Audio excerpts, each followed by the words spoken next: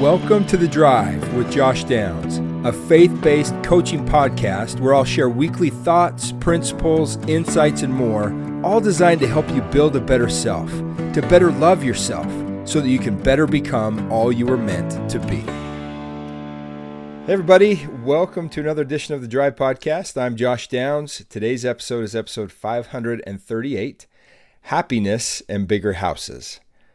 And when I left you last, I had just stayed a week in St. George for work, going around doing some assembly, speaking with kids. It was an incredible experience, and I loved every moment of it.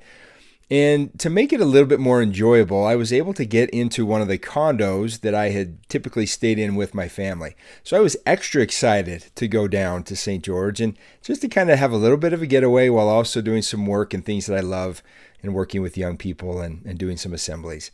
I stayed in, as I mentioned, my favorite place there, which is called Las Palmas. It's a beautiful resort, beautiful condos, beautiful swimming pools, palm trees everywhere, just heaven on earth for me. And some of the places where I've had some of the most memorable experiences and memories with my family.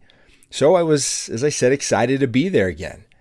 But I got to tell you, as the days went by, I started to realize that something was missing. It just wasn't the same as what it had been and what I expected it to be. I knew that my kids weren't going to be there and family, and so it was going to be a little bit different, but I thought it would be still better than what it was. Because what was missing was those that I cared about. And it was clear that that condo was not the same place then as it had been before. Without them, it just wasn't the same. And it reminded me of a phrase that I'd come across and shared a little while ago on this podcast, probably well over a year ago. And the phrase is from author Robin Hobb, who once wrote that home is people, not a place. When you revisit a former home, all you'll see is what isn't there anymore. And I've always loved and tried to remember that statement. And here I was experiencing it firsthand. I was so excited to be to this place, but the longer I was there, the more I started to see what was missing. And that was the people that had typically been there with me while I was there enjoying it. Home is people. It's not a place. And I had that reinforced to me that week that I was there in St. George. It's so true, and it's such a great thought. And I wanted to just share that with you today, just as a reminder. I think we all need that reminder from time to time because, well, we have a tendency, don't we, to look outside of what matters most for happiness. It can be so easy to look at things outside of ourselves, like more money or a bigger house or a newer car or better clothes or a better job or whatever kind of thing, thinking that once we can find that and have that we will be happier. Well, that's not how happiness works. That's not how it's found. I was listening recently to a song from two of my favorite country recording artists. Dan and Shay is the name of the group, and they put out an album recently titled Bigger Houses, and the main track that the album is named after is Bigger Houses. And the lyrics of this song are great, and it's a great song, has a great message, and I just thought I'd share those lyrics with you today, especially as it relates to this experience that I had in St. George over the week that I was there. The lyrics go like this: used to dream about buying that bigger house, sitting on top of some hill, losing sleep about filling my bank account, wondering if I ever will. But the older I get, I just care less and less about keeping up with people named Jones. If you don't fill it up with somebody that you love, it ain't ever going to feel like home. There's always going to be a higher high you could chase for the rest of your life. Greener grass in the yard next door or a shined up Chevy, little newer than yours. You're never going to fill an empty cup if what you got's still not enough. The thing about happiness I've found is it don't live in bigger houses. I can hear the kids making little footsteps running down the hallway upstairs. I can see the dogs playing in the backyard through the kitchen window right there. Maybe life's kind of more about us swinging on a porch, holding her while the sun disappears. Why would I want to be anywhere else in the world when my whole world is sitting right here? There's always going to be a higher high you could chase for the rest of your life, greener grass in the yard next door or a shined-up Chevy, little newer than yours. You're never going to fill an empty cup if what you've got still not enough. The thing about happiness I've found is it don't live in bigger houses. Oh, and I just love the message of that song, and I've come to experience that for myself. For the longest time on the list of all the things that I ever wanted, near the top of that was a condo in St. George. But this past weekend, I realized it's not the condo that I wanted. It was more time with the people whom I had shared it previously with. And I don't need to own a condo to have those kind of experiences with them. I can have them in the simplest of ways wherever I am, as long as they're there. My parents, they live in a very small little townhouse on a golf course, and my mom is always so worried about it being too small to fit everyone. Yet she doesn't know how disappointed so many of us are when we don't end up doing things there because it's too small. Well, it is never too small, Mom, because happiness isn't found in bigger houses. It can be found just as easy in a small little townhome as in a mansion, because it's not about the size of the home. Home is people. It's not a place. It could be and may be busting out at the seams with people. But to me, I think that only means that it is also busting out at the seams with happiness. And I don't think anyone minds that. Now, the cleanup, that might be a different story, but we are there to help Mom, and we'll make sure things get taken care of. It's the same mess, though, isn't it? Whether it's in a small house or a big one. A prominent leader in my faith, as well as several others, on one occasion had become so engrossed in their work, which was good, that they inadvertently had neglected that which was better. And so they were chastised by the Lord and directed to be more diligent and concerned at home, implying that they would be better as leaders and in the work that they were doing if things were better at home. Because home is where the heart is, and it's the heart that provides life for everything else.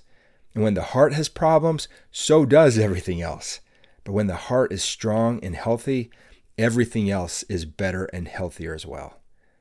Instead of looking for happiness in bigger houses, we can find happiness by taking a bigger look at what is going inside our houses, no matter how big or small they might be. By loving the little things in our home and the people that are in them, our houses and happiness naturally expand proportionate to the size of our hearts.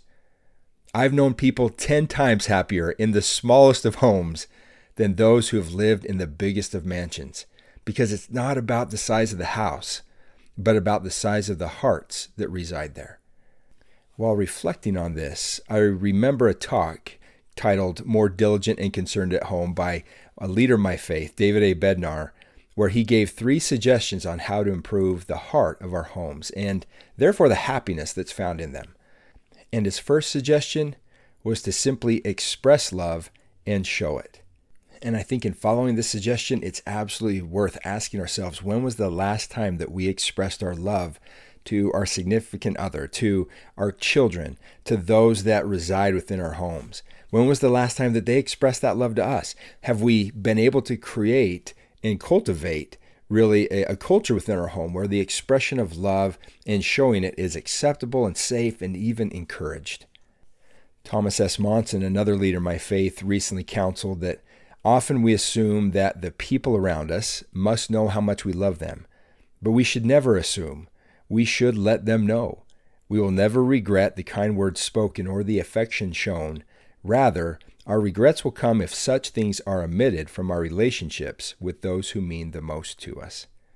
Elder Bednar further reminds us that feeling the security and consistency of love from a spouse, a parent, or a child is a rich blessing, and such love nurtures and sustains faith in God. Such love is a source of strength and casts out fear. Such love is the desire of every human soul. And I know that that is absolutely true. That's the kind of love we all long to feel. And we can begin to create it and cultivate it even more as we express it and show it within the walls of our own home. Suggestion number 2 that he gave was to bear testimony and live it. And I love this one because one of the things that we can share the most with our children outside of our love is our faith. The more that we share our faith and then live it and let them see us living it, it instills faith within them. And it's that faith that can help them to overcome the fears that they experience in life. It's that faith that can help them to push forward through difficult things. It's that faith that can bind them to Jesus Christ and help them to know the way that they should go, the way that they should walk, the way that they should treat others within their home and without. One of the most precious gifts that we can give anyone within the walls of our home, especially our own children, is the gift of faith. The more that we express it and the more that we live it, the more that we give it. And his third suggestion on how to be more diligent and concerned at home is to be consistent. And this is absolutely a significant and important one. After all, words are really just words, and actions are really just actions. But when they are consistent, they become something more. They become real. They become foundational. They become something that people can trust in and believe in. They carry a message of truth that can penetrate almost the hardest of hearts. But it takes time to be consistent and to develop those kinds of things. Elder Bednar said in his office, there's a beautiful painting of a wheat field. He said the painting is a vast collection of individual brushstrokes, none of which in isolation is very interesting or impressive. In fact, if you stand close to the canvas, all you can see is a mass of seemingly unrelated and unattractive streaks of yellow and gold and brown paint. However, as you gradually move away from the canvas, all of the individual brushstrokes combine together and produce a magnificent landscape of a wheat field. Many ordinary individual brushstrokes work together to create a captivating and beautiful painting. He said each family prayer, each episode of a family scripture study, of each family home evening, each vacation, each moment that you're together, each dinner, each time you laugh, everything that you do is a brushstroke on the canvas of our souls. That no one event may appear to be very impressive or memorable, but just as the yellow and gold and brown strokes of paint complement each other and produce an impressive masterpiece, so our consistency in doing seemingly small things can lead to significant spiritual results. Wherefore, be not weary in well-doing, for ye are laying the foundation of a great work, and out of small things proceedeth that which is great. And consistency is a key principle as we lay the foundation of a great work in our individual lives and as we become more diligent and concerned in our own homes. He said many of the Savior's harshest rebukes were directed to hypocrites, and I've seen that firsthand in my study of the Scriptures. Jesus warned his disciples concerning the scribes and Pharisees to avoid being like them. He said, "Do not ye after their works, for they say and do not." He points out that this strong admonition is sobering, giving the counsel to express love and show it, to bear testimony and live it, and to be consistent. That the hypocrisy in our lives is most readily discerned and causes the greatest destruction within our own homes. And children often are the most alert and sensitive when it comes to recognizing hypocrisy, aren't they? A public statement of love when the private actions of love are absent at home is hypocrisy and weakens the foundation of a great work. Publicly declaring testimony when faithfulness and obedience are missing within our own homes is hypocrisy and undermines the foundation again of a great work. The commandment, "Thou shalt not bear any false witness," applies most pointedly to the hypocrite in each of us. We need to be and become more consistent. As Paul taught, "But be thou an example of the believers in word, in conversation, in charity, in spirit, in faith, in purity." He said, as we seek the Lord's help and in his strength, we can gradually reduce the disparity between what we say and what we do, between expressing love and consistently showing it, and between bearing testimony and steadfastly living it. We can become more diligent and concerned at home as we are more faithful in learning, living, and loving the gospel of Jesus Christ. I hope in listening this week that you'll remember, as I have and will, especially from my experience in St. George, being in that wonderful condo that was not so wonderful without those that I love, that if we want those within our own homes as well as ourselves to feel like, as Dorothy once said in The Wizard of Oz, that there's no place like home, then we need to make sure to express our love and show it to share our testimonies of faith and live it, and to be consistent. Because, again, it's not the home that makes it a place unlike any other, but the people that live there. Home is people, not a place. And as much as we try, true happiness will never be found in bigger houses. Thanks for listening, you guys. I hope that you have a great week and that you enjoy the size of your home, whatever it may be, by enjoying those that live within it. And make it a priority this week to express your love and show it, to bear testimony and live it, and to be consistent in doing it. And I know as you do this, that you will find greater happiness in your home, no matter how great the size of your home is. Until next week, I'm Josh Downs, and you've been listening to The Drive.